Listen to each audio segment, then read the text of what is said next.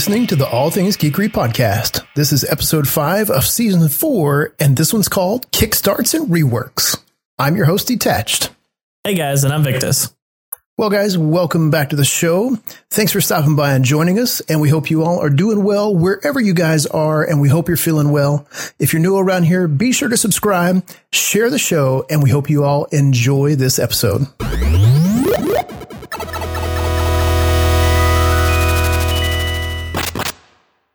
In this episode, we're talking games from CSGO Rival, Valorant, just came out, or actually is in closed beta. The surprise announcement of Check Quest HD Remake. Next, we cover all we know about the soon-to-be-released Dune film. And we wrap up this episode talking about the announced Cyberpunk Special Edition Xbox One X, a little bit of talk of home automation, and finally wrapping up with an exciting talk of SpaceX. But before we get to all that, we're going to talk about what we've been up to. Say what? I'm excited about SpaceX, but what have we been up to? Yep. A little bit of Lotro. I've finally hopped back into playing some MMOs, and Lotro kind of spoiled me, so I jumped back in and started playing around with all my characters again. Kind of fell for it. You joined a new, what is it, a kin? Yes. So the kinship that I was part of course, old, I think I joined it back in 2007, I believe. Was in it for years. Massive kin. There was, I think at one time, there was almost 600 people in it. Maybe more. But it has since died out. I think there's maybe 3 people that are active in it. So was just playing around and in world chat, saw Ken come across, started chatting with them, and they're actually a really fun group. The leader of the group is from Norway. So he's pretty fun to talk with and hard to understand, but fun to talk with. Sure. Any raids with him yet? We have not ventured into any raids. They're a fairly new kin, so the top level raid, you've got to be fairly geared up for it. Now, we are talking about next month doing some lower tier raids of some of the older materials. So we're trying to put together a weekly run on Friday nights with some of our babies and take some of our baby tunes through some of the old content just to get them leveled. Nice. So what expansion is Lotro on right now?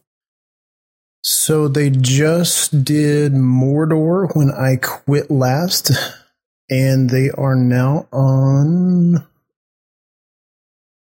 Let me find the name of it because I don't remember what they were on. And for all those listening right now, what we're referencing, because we've just used the acronym for it, and if you haven't picked it up by the names, we're talking about Lord of the Rings Online. Game that I personally have played for a whole of 15 minutes.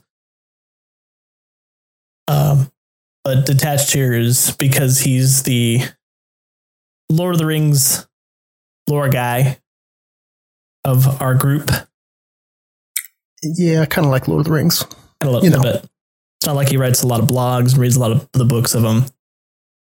Yeah, if any of our listeners out there ever felt like they wanted to give us a gift, you could just go out and grab some Tolkien stuff and you could mail that to... No, I'm joking. But you can check out his blog, which is at... Yeah, I've got quite a bit of stuff out there. I'm still trying to talk my co-host here into doing a lore series. One day. So the latest expansion for Lord of the Rings Online is actually Minas Morgul.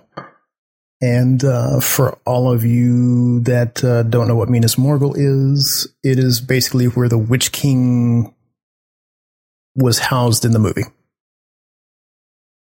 So if you were at the movie and you saw where the Witch King was creating his army and marched out of the gate, that's Minas Morgul. Mm-hmm. That's the most recent expansion. That's the most recent expansion, yes. Okay, so they still got a little ways to go before they reach the end, per se. So, funny, in Mordor, the ring has already been destroyed. So this expansion is actually, if you're thinking timeline of the movie, and for anybody that's watched the movies, when Frodo was in Mount Doom and Gollum fell off the side and he melted and, the ring went into the fire. Basically what happened in the book, that's already happened in the game. So this expansion really kind of talks about going into the fourth age, the age of man. It talks about Aragorn cleaning up the surrounding cities and the remaining evils that are still around as well. Yeah, I need to go back and try to power through those books.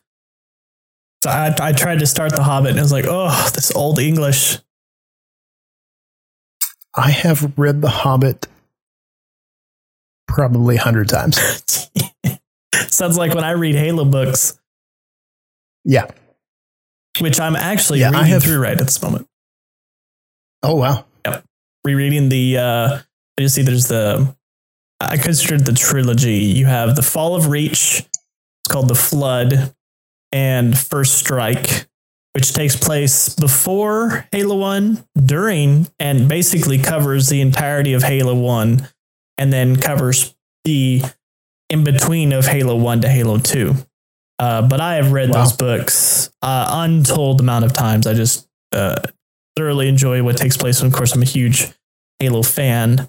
And so filling in that backstory of the creation of Master Chief, where he came from, which was the first book, how he got to where he was at the start of Halo 1. The Flood, which is the name of the book, covers the entirety of Halo 1, including all the details of the rest of the humans, of what they were doing, not just Master Chief. And then the First Strike is how Master Chief got back to Earth, which is where we see him when we pick up in Halo 2. Yeah, I've not read any of the Halo books, so I wouldn't. I'm sure they are. I love the stories in the game. Yep. Was that? Then what else you been doing besides Lotro? Not a whole lot, honestly. I've been restaining my back deck, and oh my god, I just want to burn the entire thing down. I would say every time I see you, like when it pops up what game you're playing, it's like Lord of the Rings Online. Lord of the Rings Online. Lord of the Rings Online. Yeah, I put a few hours into it. Nope. Lord of the Rings Online. I did play some Division 2 a couple of nights ago with the guys. Nice. Ran through a few of the missions. Yeah, Division's done a good job of kind of cleaning some of the new stuff up. There's so many things to do in the game right now.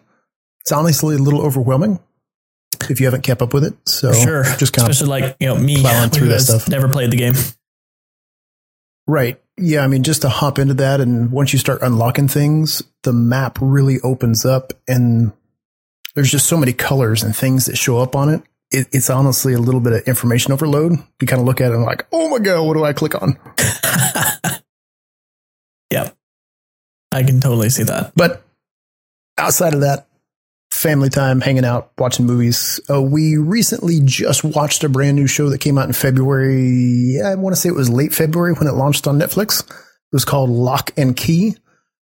You have to watch it because we have to do a review on this show. It was friggin' amazing. Which I guess apparently means I need to go watch it.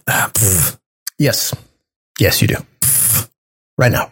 Right. Okay. Well, podcast over. Bye, guys. Watch the movie. Now, is it a movie or is it like a series? It's a series. Okay. Season 1 has 10 episodes in it. Okay. It has already been greenlit for season 2. I believe they're in casting right now, or maybe even pre-set up for all the recordings and stuff. Right. Okay. Yeah. Yeah, it's good. So, hey, in the future, at an unforeseen date of time, we'll be doing a partial review of Lock and Key. Lock and Key. That'll be part of our films and TV section podcast. Yes, but we're not to that point yet. No, we're actually to game topics and news. So why don't we hop on over to that? Yeah. I mean, we can just skip the stuff that like I was been playing or talking about. That I mean, that's cool at all. Oh, I thought you were done already. No, I mean, I haven't even talked about it. Like how exciting and awesome Assassin's Creed Odyssey is. and it's like my game of the year. I forgot you were playing that game. Yep. You put like 600 hours into the campaign. 125 hours, which says a lot that I have put that much in a single player type game, single player story game. Yeah, that's rare. In a long time. But 125 hours, I finally beat the main campaign. 1 to 2 of the DLC, or maybe a partial of the DLC, because they're kind of interwoven, so you can't help it. Is that just campaign playthrough, or is that also all your squirrel mode going and finding everything? So there was a lot of completionists where I would hit an area and I would, scout out the entire area, complete every node in that area. So yeah, there was a lot of, I would consider, grinding to level out. But honestly, by doing that, I was, I also have a thing turned on where it constantly scales unit to roughly my level. So it keeps the difficulty there. Right. So everything across the area is now my difficulty now. But also, scale of... Say what? Scale of 1 to 10. Scale of 1 to 10. How was the game? 9. Oh, wow. Yeah. Okay, let me ask this. Scale of 1 to 10, if you put Odyssey and Origins up against it. Oh, 9. Like I enjoyed it much more than, maybe it's because I chose, and this is actually canon, that Cassandra is the antagonist, right? Antagonist being the good guy usually, right? Yeah. Right. Protagonist. It is canon that she is the antagonist, and I chose her to play. So I enjoyed playing as the female character in all that, and how they wrote out all the story to it. It felt, I kept thinking throughout it that what if it was the opposite? What if it was the male character as the antagonist? I was like, it just didn't fit right in my mind, and how the story flowed out and some of the reactions you could give. But with that, story was fantastic. I plan to go back and finish the DLC for it. Some of the one DLC I did completely changed my understanding of AC lore. But yeah. Really? Yeah, it did. Absolutely. Wow. Any spoilers or little hints or anything for the next game? Possibly. Depends on how they play into what we know is to be Vikings, the Viking era. Right, the Ragnarok or whatever they're going to call it. Whatever that means. So we'll see how they can continue on with the story from that point. This is very much like we thought Origins was the origin, of it. No, it wasn't. This is the beginning of even the talk of setting up a thing like Origins. So, yeah. Wow. Okay. Yeah. See, I'm only maybe 5 hours into that game, and I just had too much other stuff going on, so I wasn't able to finish it. I guess I need to go back and play it. Yeah. Highly recommend it to all those out there that if you are hardcore about what you have in AC 2, 3, and 4 in the kind of mechanics that we saw there and just the continued focus on assassins, I will say you may not like Odyssey, because they do evolve on the gameplay, the storytelling, the involvement of the assassins, of what you're doing, of who you are, how that all connects. So I will leave that caveat, but if you are okay with that, you will thoroughly enjoy the game. That's really cool.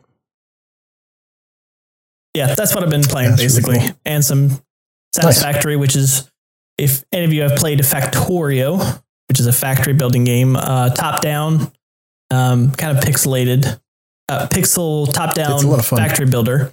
This one is a HD first-person realistic graphics factory builder.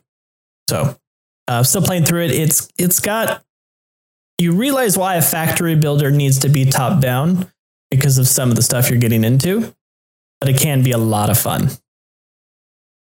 Now, is that one pre-release? Is it already out, or is it in beta? Technically, it's still in early access. Actually, no, Okay. not technically. It is early access as part of the Epic Store. But there's a lot to it. I mean, they constantly release updates to it, big updates as well.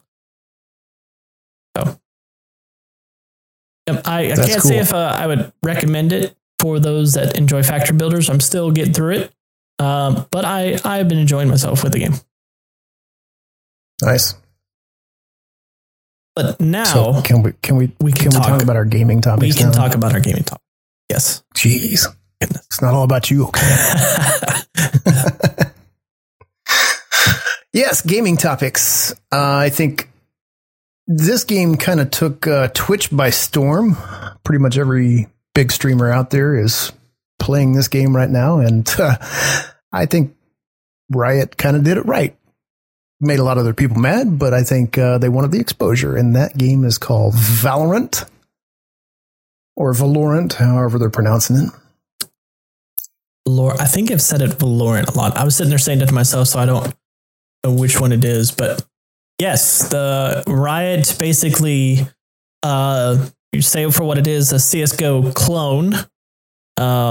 Right. As we've seen since Fortnite came out, you now have multitudes of battle royales out there. Overwatch. Hero shooters. Yep. Which it's been interesting that there hasn't been a type of CSGO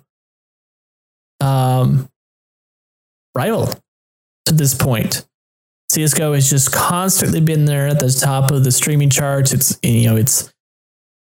people go competitive with it. Fantastic CSGO players out there. Looking at Twitch right now.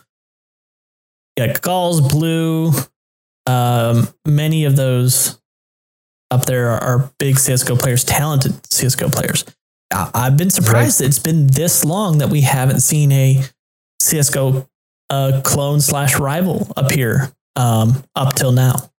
But what Riot has done is very well done. Not surprising. The game is very impressive looking. Yep. Looks good. Yeah. Well, I mean, it does look really good. Riot is very well known. I mean, we're talking League of Legends, so it's not like they don't know how to make a good game. They know what they're doing. But yeah, Valorant looks really good. And it's funny watching some of these streamers play it. It doesn't look like a Overwatch. It doesn't look like Fortnite. It kind of has its own artistic flair, which I really kind of like. Yeah. And man, the viewers that these people are getting. I was watching a couple of the big ones, and some of these guys were pushing over 100,000 viewers while they were playing this game. Right. And it's huge for all those that are getting in. For one, they were already had the numbers to bring in, and so they're staying up there at the top and playing Valorant. But also, because it's closed beta, the way to get into it is not just waiting on an invite to happen, is you have to watch the streams. Which is smart. Yep. So they're pulling in numbers because people are wanting to get their beta codes, because you link your Twitch account to Riot, and you basically just have to sit there in streams and wait for a message to pop up. Oh, here is your code. Yeah. So Riot basically made a monopoly of how to get a beta code. Yep. Which is funny. Yep. And it's interesting because you can download the beta right now and install it. You can sign up, you can do all the things, but if you launch the game and get into it, it comes up with a little message that says you don't have permission. If you feel like this is an error, please contact your Riot Games customer support. It's funny. I didn't even get that far. I'm currently having a difficulty with having 2 Riot accounts at the moment, but it's be interesting to see if we go forward with how Riot did with that beta access. Say what you want about that practice to the raffle or the randomness, the lottery is what they're calling it, about waiting there to get the codes. It is greatly helping the streamers out there because they're pulling in huge numbers. across the board. Yeah, pulling in big numbers, and I think tons of exposure for the game. Mm-hmm. I mean, the beta only launched like a week ago, maybe April 5th, 6th, something like that. Yeah. April 7th. Yeah. It's supposed to be released this summer, 2020. They haven't actually set a date yet, but it's supposed to be this summer. Yep. And so far, I mean, it looks, they're already lining up Valorant tournaments, which is not surprising once you see a big game like that come out that has the criteria to be able to be an esports type game. Some third parties will start standing up those tournaments, but it won't be long before Riot has their own. Oh, for sure. To also promote the game, because League of Legends has it. Is massive. And I'd be curious to see if, we talk about it from on and off. You have your kings of streaming content that's just constantly set up there about the amount of numbers they bring in. You had Fortnite, you still have Fortnite, League of Legends, CSGO, and we're just referencing the multiplayers right now. Dota up there. But Valorant, yes, it is new, but it has been sitting there at the top for quite a while. We'll see once the beta closes, and maybe once we actually get to release a game through that, will it hold out above CSGO? Will it bring in numbers money-wise to people to possibly get sponsorships onto teams like they already have for CSGO? Yeah, curious. The thing that really kind of attracted me the most for the game was just the artistic style of the game. Oh, yeah. It really is a pretty looking game. Yeah. Very good artwork was done for that game. Yeah. And that's what been drawn over from. I mean, that's what been the lure of like Fortnites and all those, because they're moving away from the almost the realistic sort of graphics of CSGO, but CSGO for some parts shows its age. Big time. Yeah, compared to what we see with Valorant, because they chose that different artistic style, they're able to keep it modern and fresh with that. But I think it will. I think it will hold out for quite a while above everybody else, and it may. I'm not going to say it's going to be the killer of CSGO, but there's going to be a lot of numbers already pulled away from CSGO. Yeah, I think they'll do good. And I just realized we've been referencing the acronym for it, but what we keep when we say CSGO, we mention Global Strike, Counter-Strike. Global Offensive. Yep. Yeah.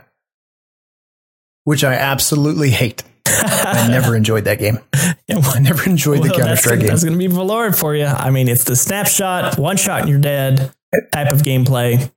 I'm interested to get into it. I never played Counter-Strike, but it's new, yes. But like when I played Halo, I would always dominate at SWAT. The quick snap trigger, headshot, kills. But I didn't do well at those at sustained fight when you didn't have, when you actually had shields on and had those where you do have some health to go about. So, maybe one of these days I'll get a beta. This game is definitely not Halo. It's definitely not. Definitely not. But we'll see.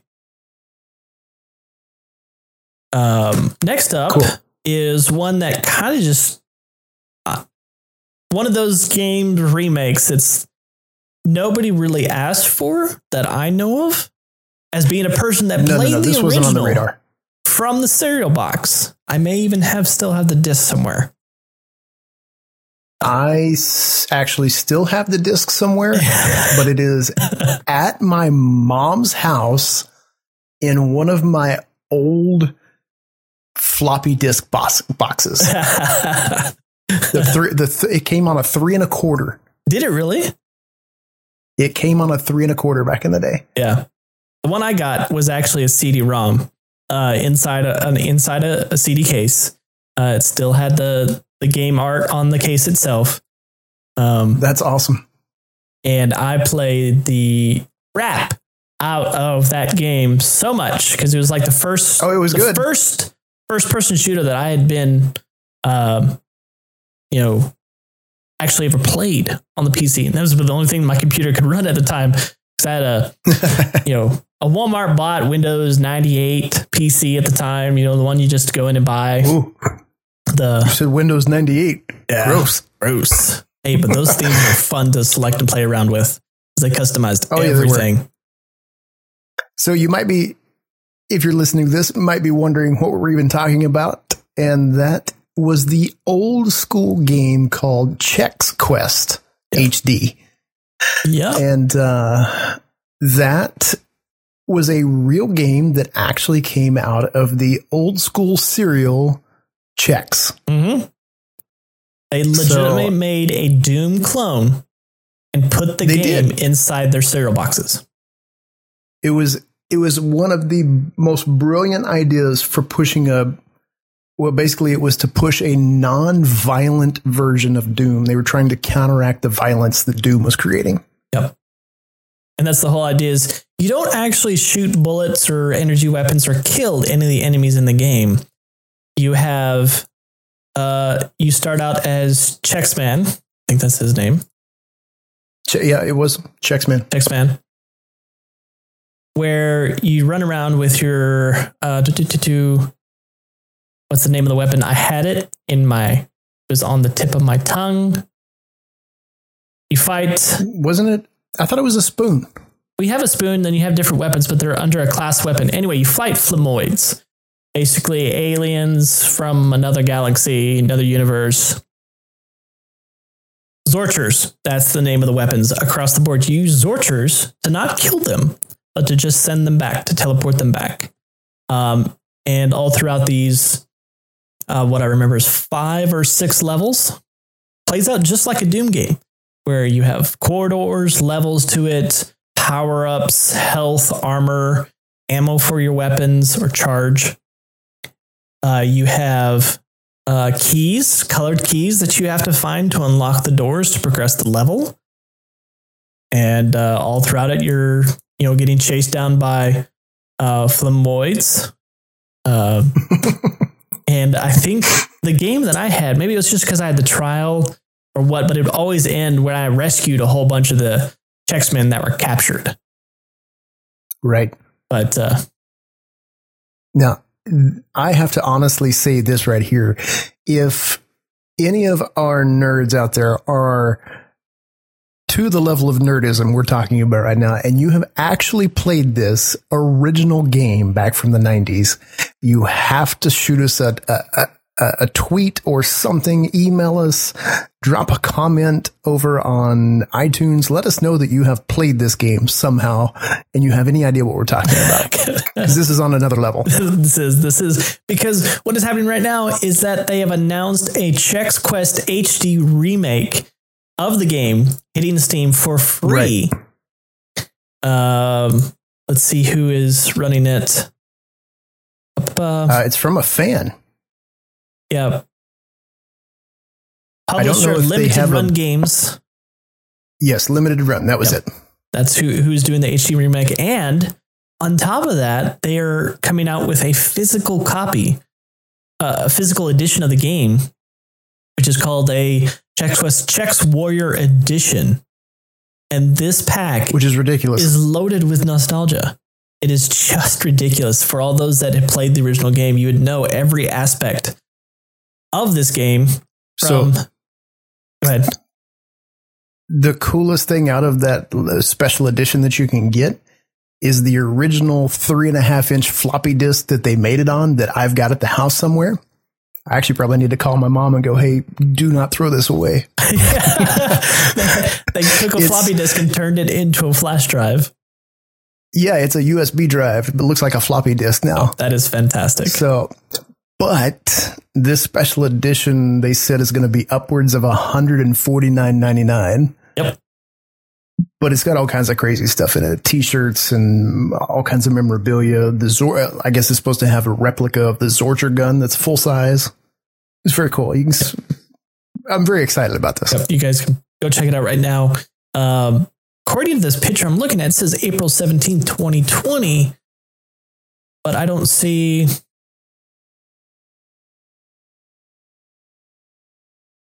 Let's see how that's actually correct. I don't know that there's actually a launch date. Let's see here. Is it? I don't think there's a launch date yet. All right, I'm checking. There was a trailer that came out last week.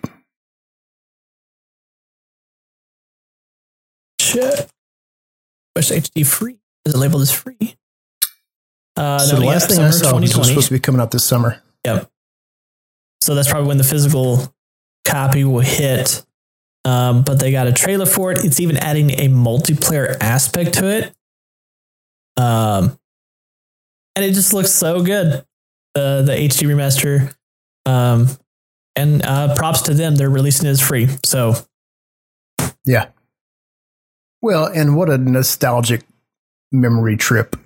You know, a lot of people I know back from our genre and time frame, they've probably already jumped on the bandwagon. I mean, oh yeah, they probably got a massive support already on the backside of this thing.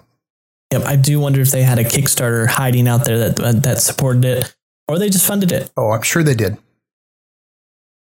Or they may have just had a massive group of people, a bunch of friends got together, and then they started spreading the word. And, maybe that's how it started. I don't know. Maybe they're just like, cool to find out. We're gonna do this just for the heck of it, because people had 20 old friends. You're like, hey, you remember that Chex cereal box? There was that game in there. Yep. I will be downloading it just to see what they've done with the game. I'm curious how they're going to include multiplayer. Like, what does that mean? But yeah, that was a nice little like, whoa, somebody's doing this. I came across it randomly. Yeah, somebody that was cool. sent the picture of it, so had to talk about it. Yeah, that was cool. Next up is a fun little find. It's a game that I've been following for quite some time now. I believe the idea for this game started back in 17 or 18, and the name of the game is called Forsaken Castle. It's a little indie game that is being designed by a group called Duck Block Games. It's a development company down in Baton Rouge, Louisiana. It's a couple of brothers that just love making games, and this is their kind of first full-blown attempt. They've got a Kickstarter going, and I've gotten to play the pre-alpha of the game. It looks great. It is fun. The soundtrack is friggin' phenomenal. So all of you old school 16-bit Sega style, Nintendo style game fans, you would love this. Kind of has a Castlevania mix to it. I would say it looks very along the. I mean, it's a Metroidvania game. Yes, Metroidvania. Yep, absolutely. So, yeah, kind of a action-based platformer. It's very cool. Regarding all these, I mean, the graphic art style and all that, I wonder what they'll have that differentiates it from other Metroidvania type games. I do hope it has that. Just from looking, it's got the platforming in it, which is really good. Puzzle solving, I hope it has that in there. Weapon upgrading, all that stuff. What little bit I've played so far, I played it for a couple of hours, a couple of days ago, actually. The game is pretty fast paced, or you can make it fast paced anyways. They've done a great job, like I said, with the style and just the artistic creation of it. Of course, most indie games nowadays have that kind of 16-bit pixelated style to them, right? Just updated, and they look more artistic now, right? But from the game, they've done a good job with battle mechanics. There is a trait tree. You can upgrade your character. You can get better weapons, potions, healing. I want to say the alpha is about an hour and a half. I think total they said the game right now is about 6 hours, including story. Oh wow! Okay. So yeah, they're still in development. I mean, Sure. they're still making things and doing stuff with it. So right now, I think the platforms is going to be coming out on are Windows. They have talked about if they get enough financial support and enough backing, they have contacts with Xbox and Nintendo Switch to be able to release it on there as well, but they've got to have the financials to be able to do it. Okay. I was about to say, just looking at their Kickstarter page, which the Kickstarter is closed according to the page, but they have the logos for Windows, Apple, Linux, Switch, Xbox One, or Nintendo, Microsoft, Xbox One, and Sony PlayStation 4. So yeah, I do wonder if they were able to secure those. I don't know. I've been trying to find some of their developer updates. They just put one out a few days ago, but it was just some fixes that they were doing. I didn't see anything specifically about an actual release date for the game. If you look at their Kickstarter, if you backed them and gave them financial help, they had a massive tier list of different things, everything from $5 all the way up to the top tier. I believe it was $5,000. And if you donated $5,000, the ridiculous amount of stuff that they said you were getting was just crazy, along with giving you executive producer rights in the game. And actually name and credits. Wow. Right. Crazy. So it shows release date of October 2017, but that's long past. And the developer updates that I've seen on it is they're still working through fixes and making stuff ready. But they do have a live pre-alpha that you can actually download. You can go to their Kickstarter page and download it right from there and actually try it yourself. I'll make sure that those links are in the show notes, and you guys can download it, check it out, see what you think. It looks really and super awesome because it's 3 dudes. You have one is the art and design, one is the programming, and one is the composer. And that is the team for their game. And it's 3 people. At worst, let's say the game doesn't do as well as they hope. It gets them exposure of this kind of game that they can work on and get better at. So yeah, that's really cool. Yeah, I mean, for a team of 3 people, I think what they've put together is pretty phenomenal. Like I said, the soundtrack in the game is so good. They've actually got a sample of it out there on their Kickstarter page through SoundCloud. The composer put some stuff out there, and he just does a phenomenal job.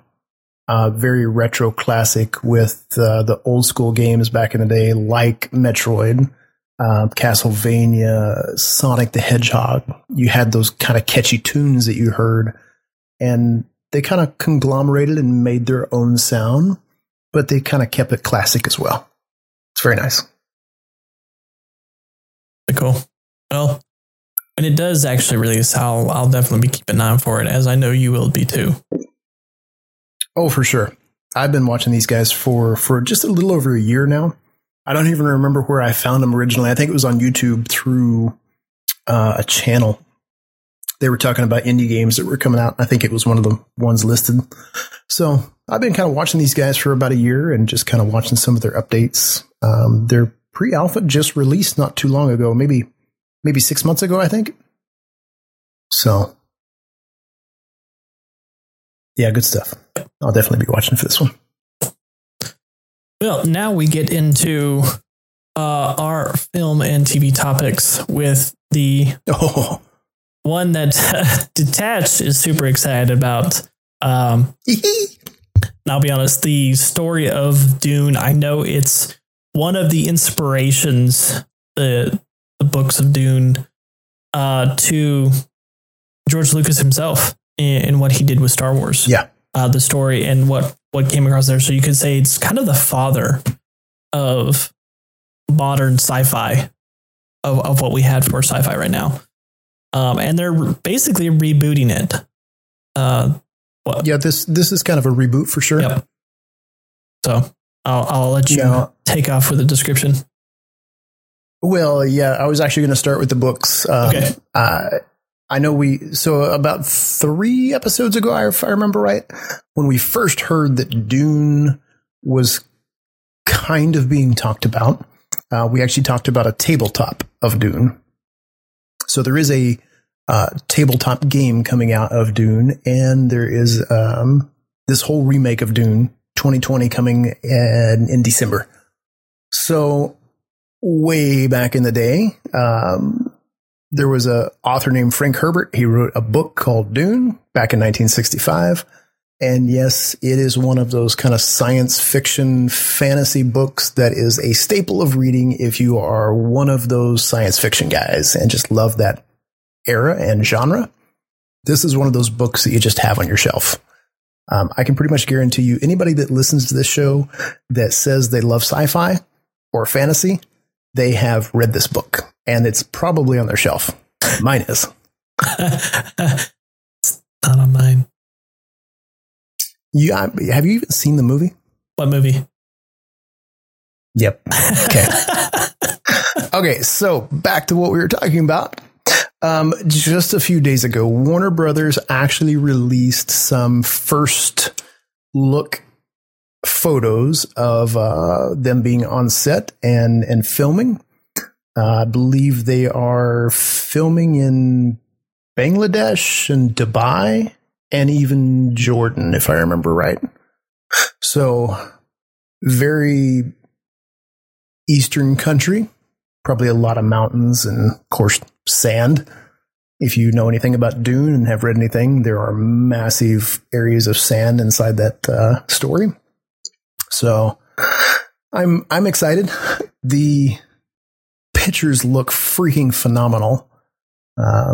Just the kind of the rework, and if you know anything about the original movie that was made back in the 80s, 81, 82, I think. It was kind of a disaster when it comes to a successful movie. It really wasn't all that successful, but it's got a massive cult following. So if you take what they did back then, and then you add in all of the nostalgia from the original series and the novel that was written, there were some shows that were recreated back in 99 and 2000. So Dune has tried to be reworked multiple times, and it's kind of failed every single time, especially from a film and TV standpoint. So I'm really hoping that this one is done correct and they stick to the book, because the book is amazing and those pictures look good. So, and we're getting some really good actors too. I was about to say, they got some pretty powerful actors signed up for this one. Yeah, they got some big names. Yeah, big names. Jason Momoa, Josh Brolin. So those are just a couple of the big hitters that I know that have been brought in. Yep.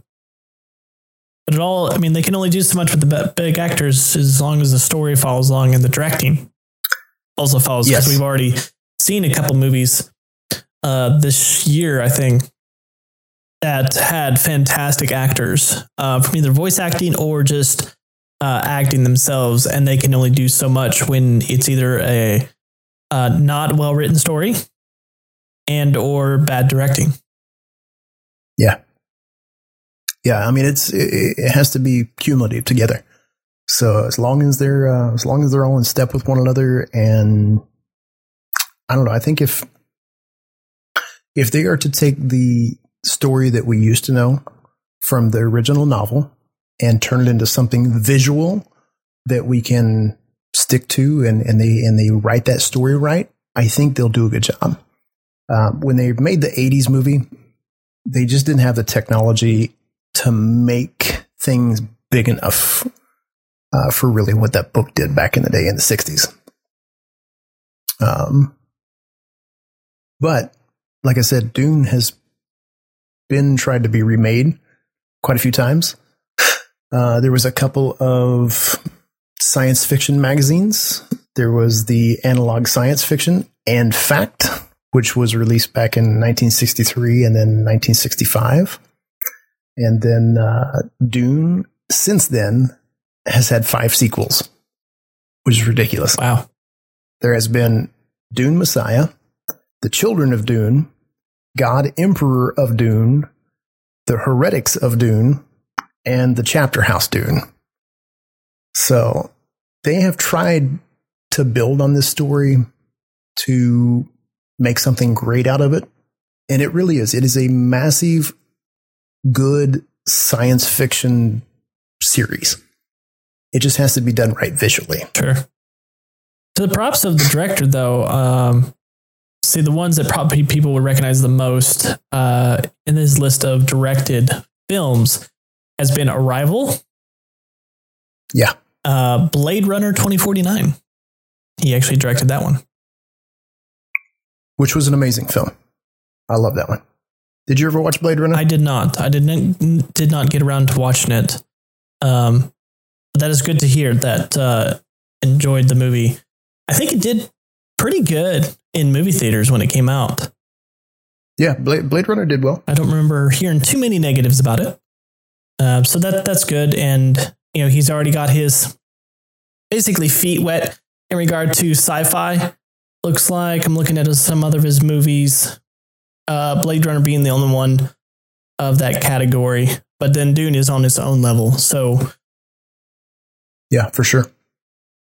This is one that's going to, from those that know Dune, know the backstory, know how much the books have influenced our modern day sci-fi storytelling. Huge. He does got a huge weight on his shoulders to be able to deliver. It's actually scheduled for December 18th. I believe that's been pushed out from its original date back in November. So they didn't say why, but hey, if you got to push it out to make it great, then do it. Yep. Don't rush this thing. Along with the movie that's coming out in December, they are also doing a HBO companion series that's going to be called Dune: The Sisterhood. And HBO hasn't really announced an official release date, but they have said, hey, we want to target this for spring of 2020. So I don't know what that's going to look like. We actually don't have HBO, and I don't know how it's going to play along with the movie. If it's supposed to, it says it's in the companion, so I don't know how companion-y that will really be if the movie comes out in December. Usually, in my mind, that has to be with a side story that doesn't spoil anything about the main plot lines of the film, but helps build it up. In my understanding of a companion series. Well, and I mean, HBO puts together really nice quality stuff. I mean, look at Game of Thrones. Yep. Massive production, well done. HBO is known for putting together good quality shows, top level acting. Now they've also got some crap shows out there as well, but for the most part, their fantasy and sci-fi stuff that they do is pretty top notch. So sometime this year, we could see both of them come out. With super excited.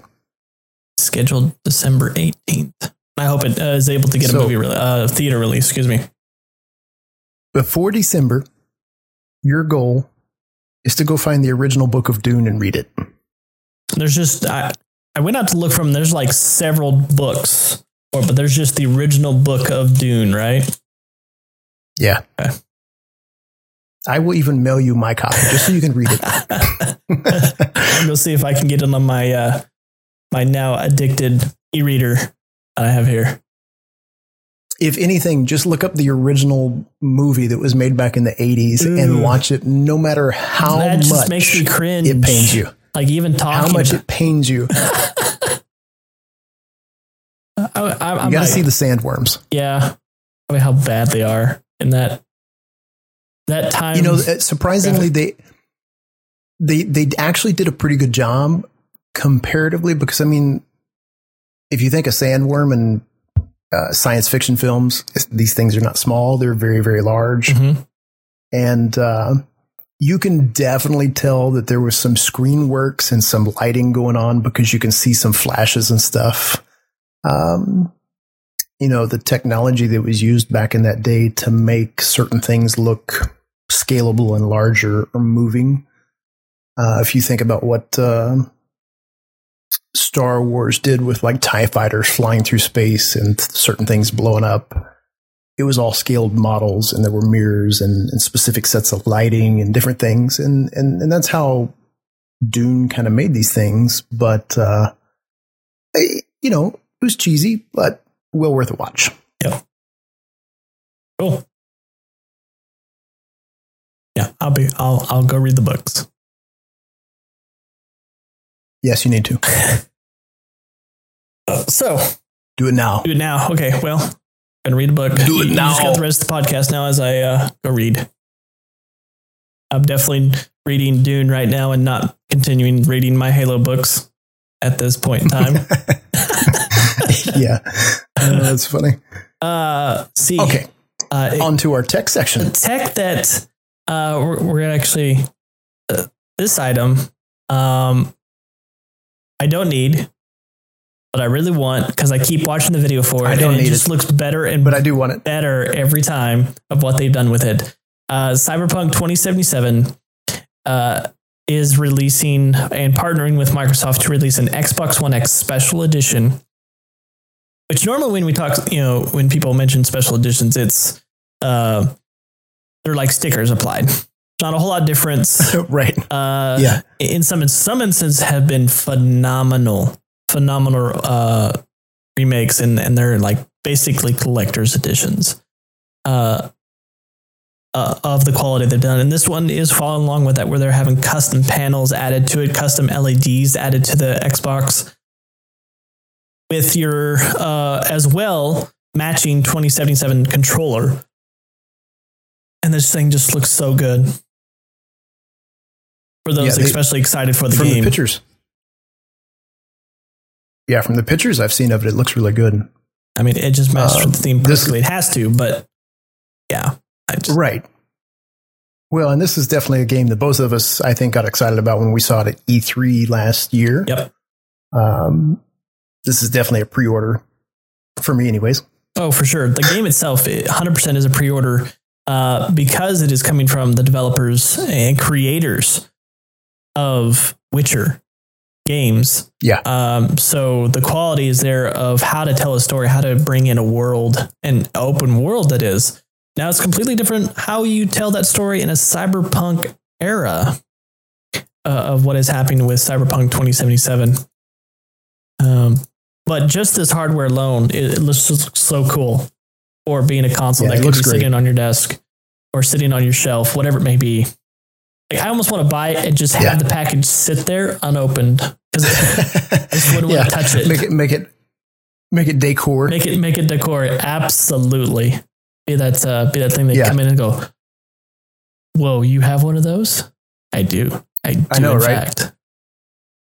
Well, the cool. So when I found that link on this whole thing, was looking just a little bit farther yesterday, and maybe 4 days ago, whenever this whole thing came out, I was reading an article where Microsoft talks about, it was on their Twitter page, and it was actually on the Microsoft Xbox homepage. Apparently a few days ago, a user had gotten onto the homepage, and this graphical interface had come over the screen, and it had a similar look as to what Cyberpunk 2077 had as far as their fonts and things that we saw at E3 back in 2019. The user thought something had actually happened and something was wrong with the homepage. And I don't remember the text that came up, but Microsoft actually put something out on their Twitter page saying that our servers have been, somebody has tried to hack our servers. And there was a little string of text that came out. There was like 5 or 6 different lines. And at the bottom of it, it had, some fancy text, something dot, whatever the name of this server was. And the end of it was green. The text was highlighted in green and it said confirmed. That's all the text said.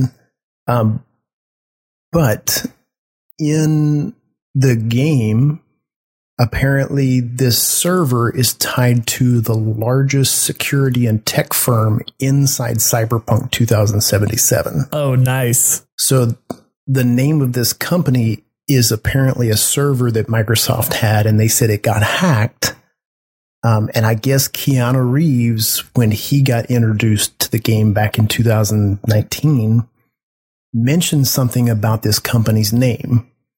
So now the community is thinking that there is some type of big interior code that they've got to figure out, because there's a text string that came with this. So they think it's going to be some type of inside game that comes out for when this thing releases. It's pretty cool. Knowing the creators, I absolutely believe it's going to be something huge. It's going to be something that is definite payout for it. Whether you believe it's the hype that Cyberpunk's going to live up to, a lot of people say no. I tend to agree, but this company or companies like this that bring in that kind of tease. They lay the puzzles out here to breadcrumb you to the way to their game is really cool. And I can't wait to see what that actually evolves into with that puzzle. Not saying confirmed, but it makes sense for them to do something like that. So that's really cool. But yeah, I was seeing if I could find this. Name real quick. I can't remember the name of it. Let's see. I can't find it. Anyways, I saw it. I saw it yesterday. It was funny because the Xbox homepage, the user was saying when they went on, the screen started kind of having this like static interference to it. And then this whole interface pulled up and it started running like background GUI commands. So it basically had a DOS prompt, and it looked like somebody was typing something in, and it was running this prompt back in the background. And then there was some type of error that came up, like somebody found what they were doing, and then the whole screen kind of blacked out and went back to its homepage. Interesting. And we haven't seen anything else besides it, besides just that one page and that text string. Just that text string and what was released out on Twitter. I got to see if I can find it on Twitter real quick.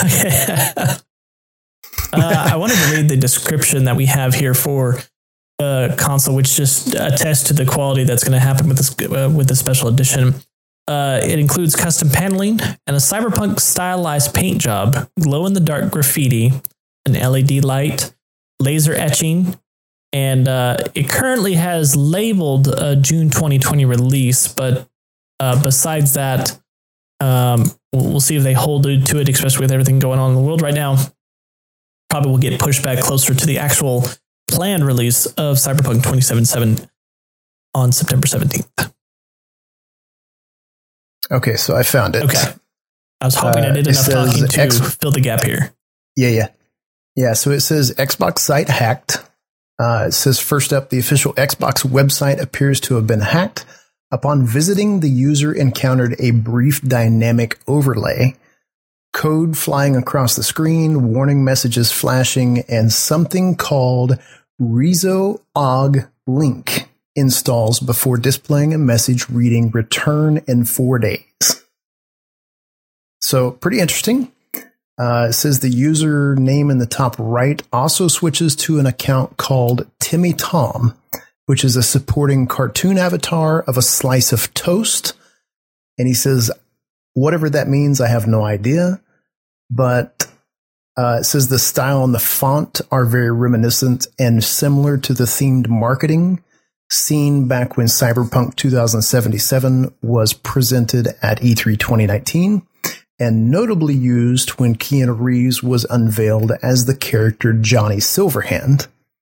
He says alongside this, Xbox Twitter account was published, and along with it, Xbox posted a picture And I'll drop these in the links when we post this, so you guys can go out and look at this. It's very interesting.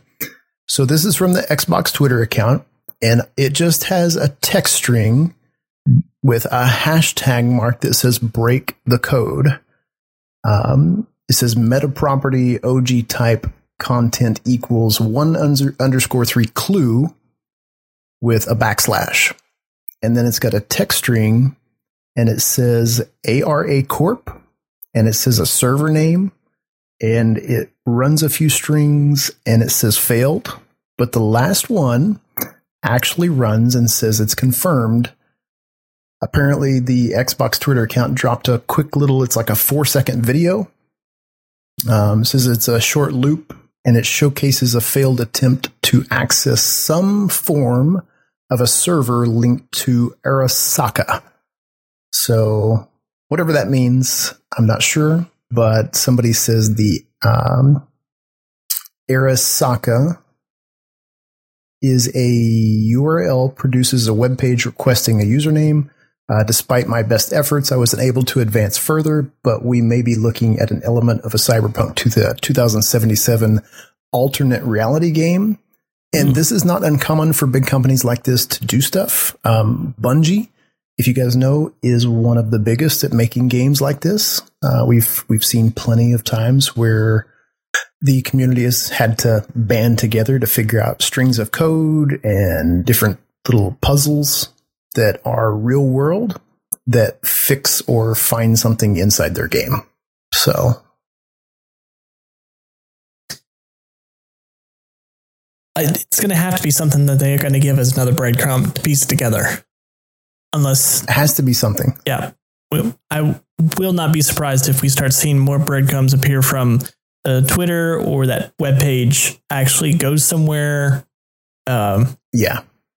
So that'll be really cool. The last thing that's listed on this page, it says that Arasaka features in Cyberpunk 2077 is a mega corporation with a hand in corporate security, banking, and manufacturing, playing a significant role in the world building of the game. And there's a period, and that's the end of the text string.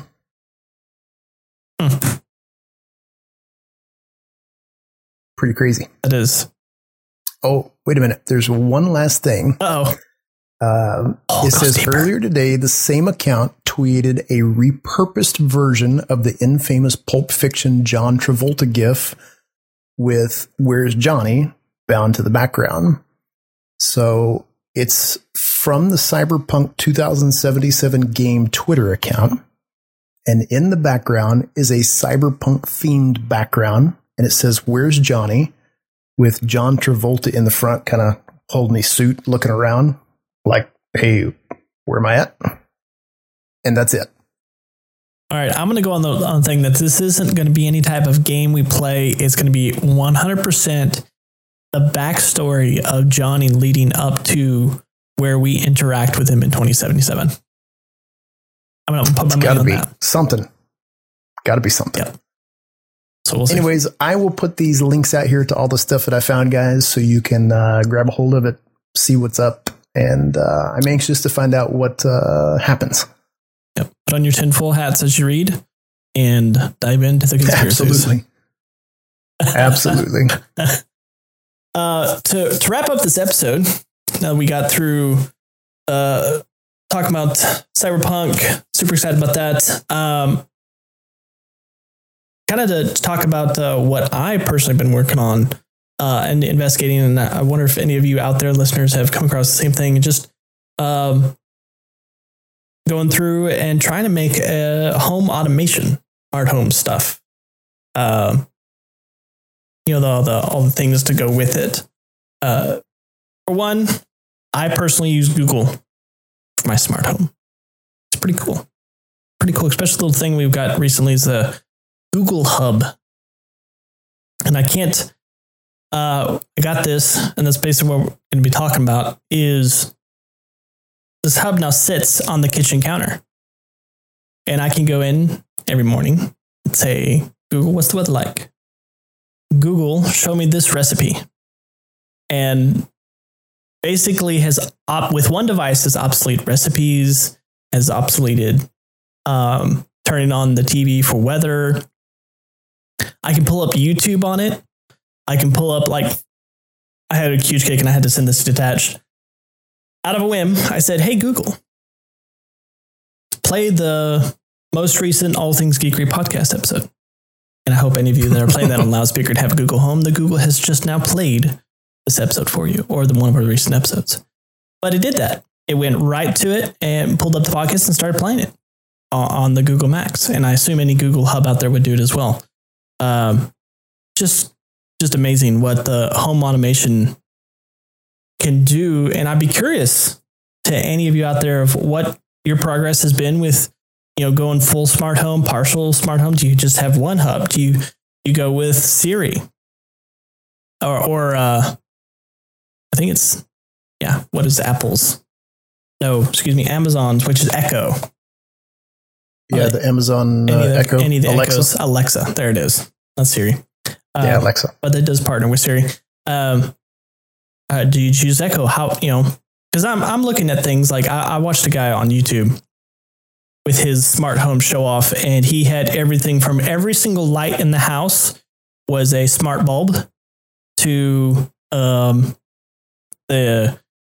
all the fans, tied together where he walked in, and, he had it tied to Google. So he said, hey, Google, turn on the kitchen. And it was just, everything would come on in the kitchen. You can have things programmed where at certain times, and my phone was just like, hey, I'm going to do something for you, because it's also Google powered. He had everything. He had shades on his windows, the garage door, cameras, which actually is probably the coolest aspect with this hub, is that at any time I can call up any of the cameras that I have, watching either the front or the back of the house. And I say, hey, Google, show me the front of the house. And or I can say, hey, Google, cast it to where I'm sitting right now. I have my gaming TV up above me here. I can say cast it that because it's got a built-in Chromecast. It's super cool because it will cast it right there. If you have a doorbell, you can, in the other room, you can say, hey, show me the doorbell on whatever display. And it shows you the doorbell that just rang, so you can see who it is. The amount of automation that we're getting nowadays is just astonishing. So I was curious to touch, have you got into any of it? The only smart devices we've got in the house right now is our Nest system. Outside of that, we don't have any type of hub. We don't have Google Hub. We don't have Alexa or anything like that. But we do want to set some stuff up like that. Of course, we're big tech heads over here. Mm-hmm. So one of the things that I've been wanting to get is actually the Philips Hue lighting system. And of course, Google Hub or some type of smart hub that we can talk with and, change lighting scenes and different things. But I will have to say the Nest systems that we've got for controlling our AC and heat is really nice. I mean, it's app controlled, so you can basically set up any type of series that you want. Say you want smart learning on, so you can set that up through your phone. Open up the app, and you can change all the different settings throughout the temperatures throughout the day. Let's say in the morning it's really chilly, so it's 40 outside and it gets kind of cold in the house. Then you can tell the system, hey, I want you to learn throughout the day, how many times do we touch this Nest system? Do we change the heating? Do we change the cooling 5 or 6 different times? And it will kind of learn your habits and keep the home about where it's supposed to, which is really nice. Yeah. So just those little things like having the smart thermostat, or the biggest one for us has honestly been the doorbell camera. We could be away from the house, the door's locked and everything, and a delivery rings the doorbell because the package was there, and it alerts us. It pops up on the phone. Sometimes our phones are not on mute, so it goes ding dong across the office. Everybody across the road is like, you going to get that? Yes, I will get that. Package here. Package here. But you can pull it up. It shows live video from your front door. And most times, depending on if you have it tied in with a security system or security people, ADT, Vivint, Brinks, any of those, you can get a quick replay of whatever was taking place before that.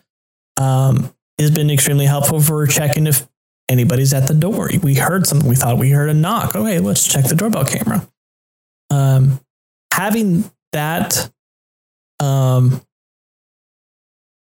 what's the word I'm looking for, is just ease of being able to view it.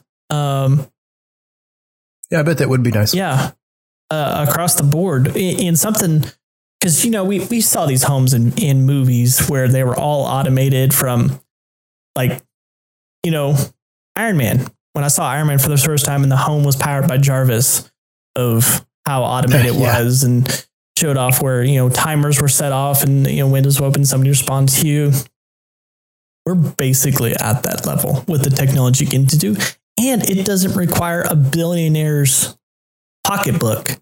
No. To be able to fund. No, some of this technology is very cheap. Yeah. I mean, you could buy. I mean, take for instance. Go ahead.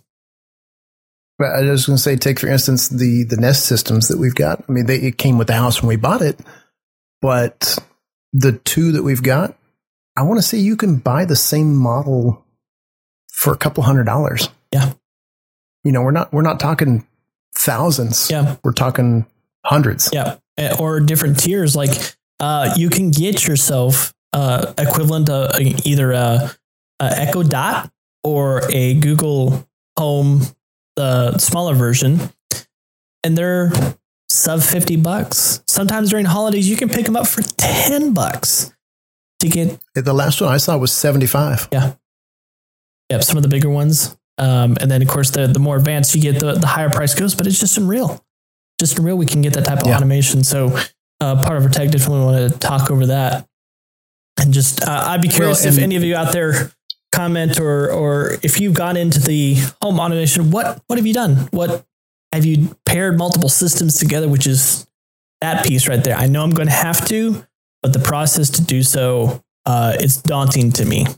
And you're probably like, man, it's so easy. You just do this.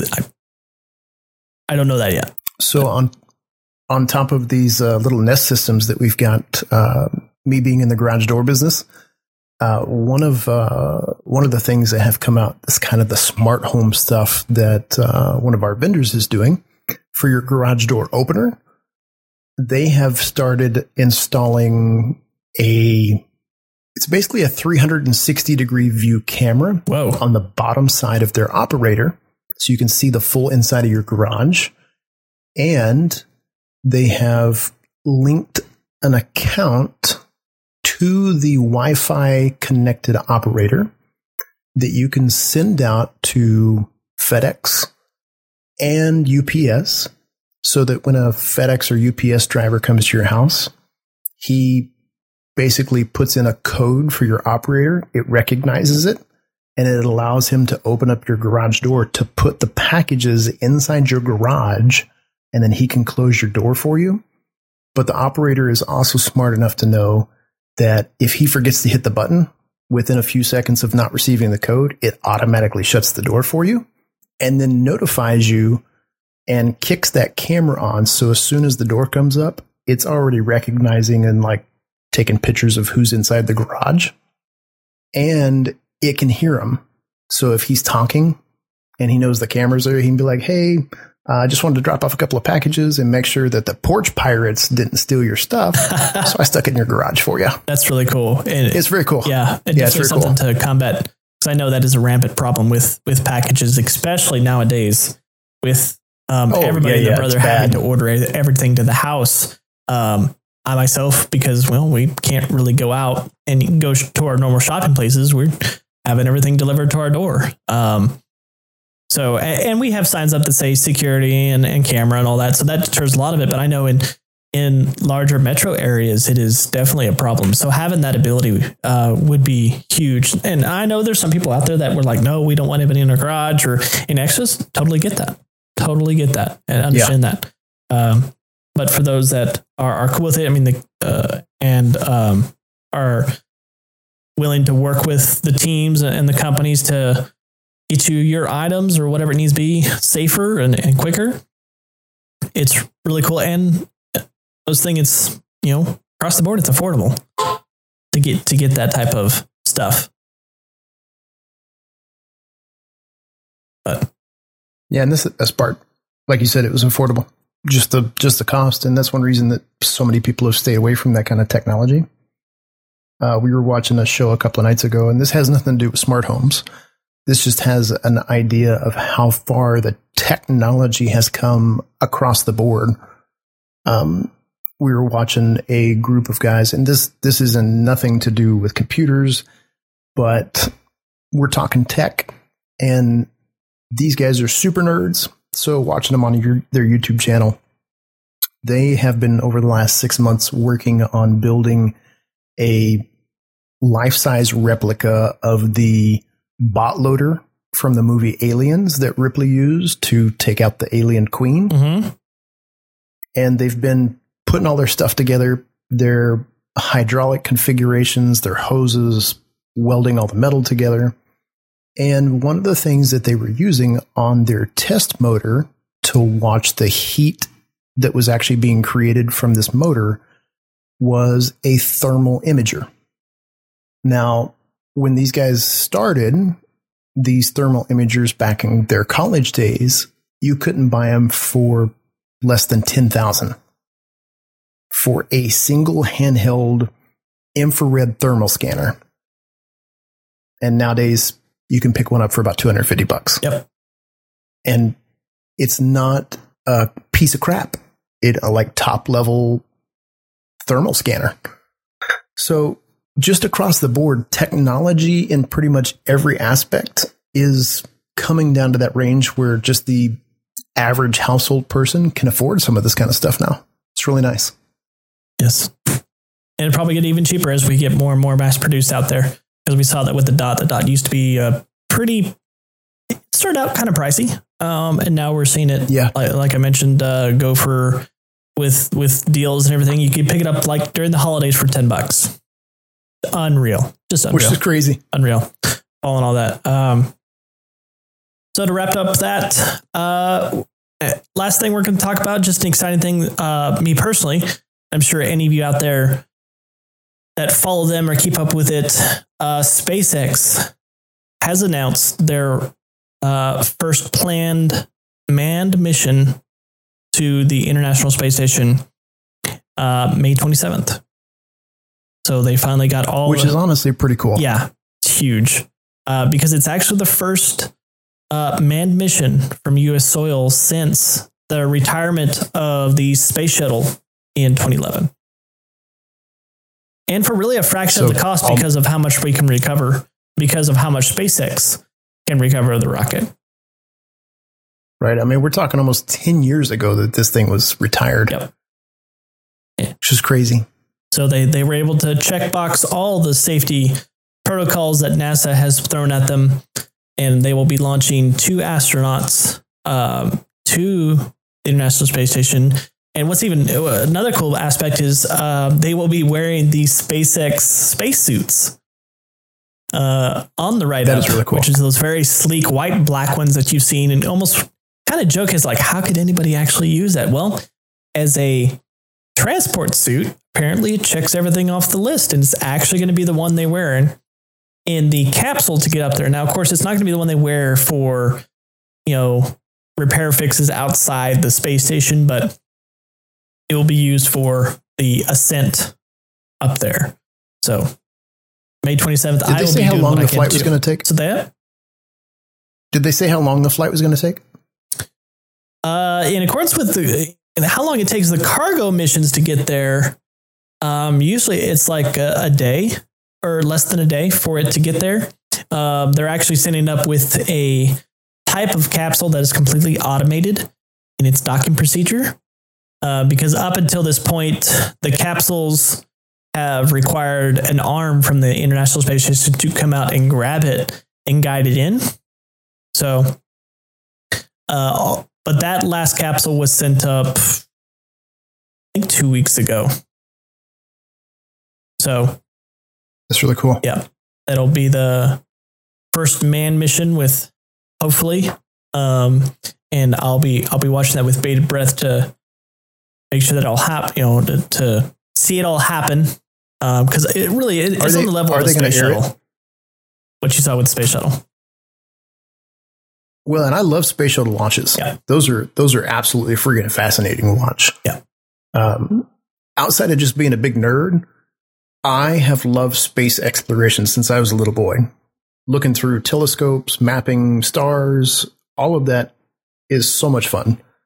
So being able to see this kind of stuff just is super exciting. Yeah. Are they actually going to air it to where we can watch the launch? They have been live streaming every single SpaceX launch for, I think, a couple of years since they've started, since they've been able to live stream it and got that all set up. The one I will remember for a long time is watching the very first ascent of the Falcon Heavy rocket. And that was phenomenal. It was. I would encourage any of you out there that have not seen it, go watch it. It's on YouTube. It is basically where they took 3 of their rockets that they normally use for send up, that they strapped them together for it to get farther up to check its payload, to see how much they could get up. Of course, they just had a test payload, not even a fraction of its pure power to a weight to get up there, but it was actually one of Elon Musk's Tesla Roadsters that they had strapped in the capsule, and currently is on its way to an orbit far distance of Mars, and I think it would actually intersect the asteroid belt. But watching that takeoff and the simultaneous landing of the boosters on either side back at their landing platforms was just phenomenal. Unfortunately, Core Booster didn't make it back to its drone ship, but it was an excellent watch. And I watched it live, and I'm gonna say that was. I know there's gonna be more, but for me, that was my Apollo moment right there. Watching that. Yeah. Watching that take off. Yeah, that was good. Not quite as impactful, yes, and I know there's going to be some huge ones very near in the future. But building on that was amazing. So we've got an area where we live just maybe 45 minutes from us. If the time is right and you're kind of a high enough elevation from where we're at, we can't see it from the house because we're in the woods. But we've got some areas around here if you get up on some higher levels. We've got some bridges out here. If they're doing shuttle launches, we can actually see it from where we're at, which is really cool. With the shuttles that are going up right now, the only one that I think launches from Florida, it may actually launch from California, but they do have the secretive Shuttle X. It's a drone shuttle that they launch up. Last couple launches has either been SpaceX Cargo. They're testing with the Dragon capsules, and or of course there's still the Delta V rockets sending up transport for however long that lasts, because SpaceX is just far outpacing and greatly reducing the cost of launches to get cargo up to and beyond the International Space Station. Did you ever watch the Red Bull Stratus? That jump? I think I tuned into that one. I think I did. I didn't watch it later. That was pretty cool. Austrian skydiver?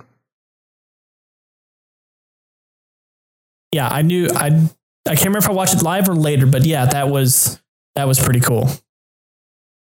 Yeah, ridiculous. But yeah, now I want to go watch Interstellar. That's it's funny going in and listening to Star Trek's or those that are based on future Earth a story, and they are now referencing like, do you discount the geniuses of those like insert name Elon Musk and what they did? So that's Every time we see one of those launches, it's history in the making as we watch it. So very cool. Yeah, it's so cool. Well, I have to say this has been a fun episode. Absolutely. Love talking. We're going to have to do another episode on space technology. Yes. We're just going to have to find space movies to talk about, space books, space games, space technology, and just do a space episode. That would be a lot of fun. That would be a lot of fun. So, another one on the list to do. Another to do. Yep, absolutely.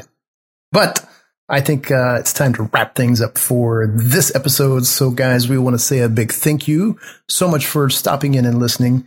I have to say, with everything going on with the quarantine, we hope all of you are well and enjoying life wherever you guys are. Make sure you guys are staying healthy. So a big thanks from us. Appreciate the support so much. And thank you for hopping in here and hanging out with us. Really appreciate you guys. Absolutely. Every time we hear about those listening or see all the support for it, greatly appreciated. Always enjoy that you guys are enjoying the podcast, listen to it. We're just a couple of geeks that like to talk about all things geekery. And so if you guys did enjoy this episode, be sure to subscribe to the All Things Geekery podcast with any of your favorite podcasting apps. And you can drop us a review on iTunes or Spotify, as that greatly helps the podcast grow. Yeah, and make sure you swing by and check out our Twitter accounts. Jump over to mine. That is at xdetachedx. You can find Victus out there as well under at VictusATG. And make sure you stop by and check out our podcast account. We will always announce when we've got new episodes coming out, and just your random banter. You can find us out there at the ATG Cast. You can also swing by our Discord account and make sure you subscribe to the podcast. We'll make sure all those links are in the notes below. And I also want to give props to Victus, because he has done an amazing job with his Twitch account and just growing a community out there. I'll let him talk about that, but definitely just want to give him props for growing that. It is not easy hopping on stream and just putting everything together and building a community. And you guys have been awesome. So on top of props for my co-host here, I give props back to you guys. Thank you so much for being a community. It really is like a digital family. So really appreciate it. Thank you guys. Absolutely. Thank you for that. And if you are looking for live video gaming content, I do, as Detached mentioned, have a Twitch channel over at twitch.tv/VictusATG. Current stream times are Monday through Friday, starting at 8 p.m. Central Standard Time. We will be starting back up come today, if you're listening on our release on Monday, playing through Terraria and also continuing our playthrough of Minecraft. So I look forward to seeing you guys in the stream. Yeah, and if you guys are looking for some sweet nerd-based clothing or some gadgets, swing over to one of our sponsors, that is intotheam.com, and use our code ATG at checkout. That will give you guys 10% off some of that sweet gear. But guys, that wraps up this podcast. So as always, you guys stay awesome, and we will see you in the next episode.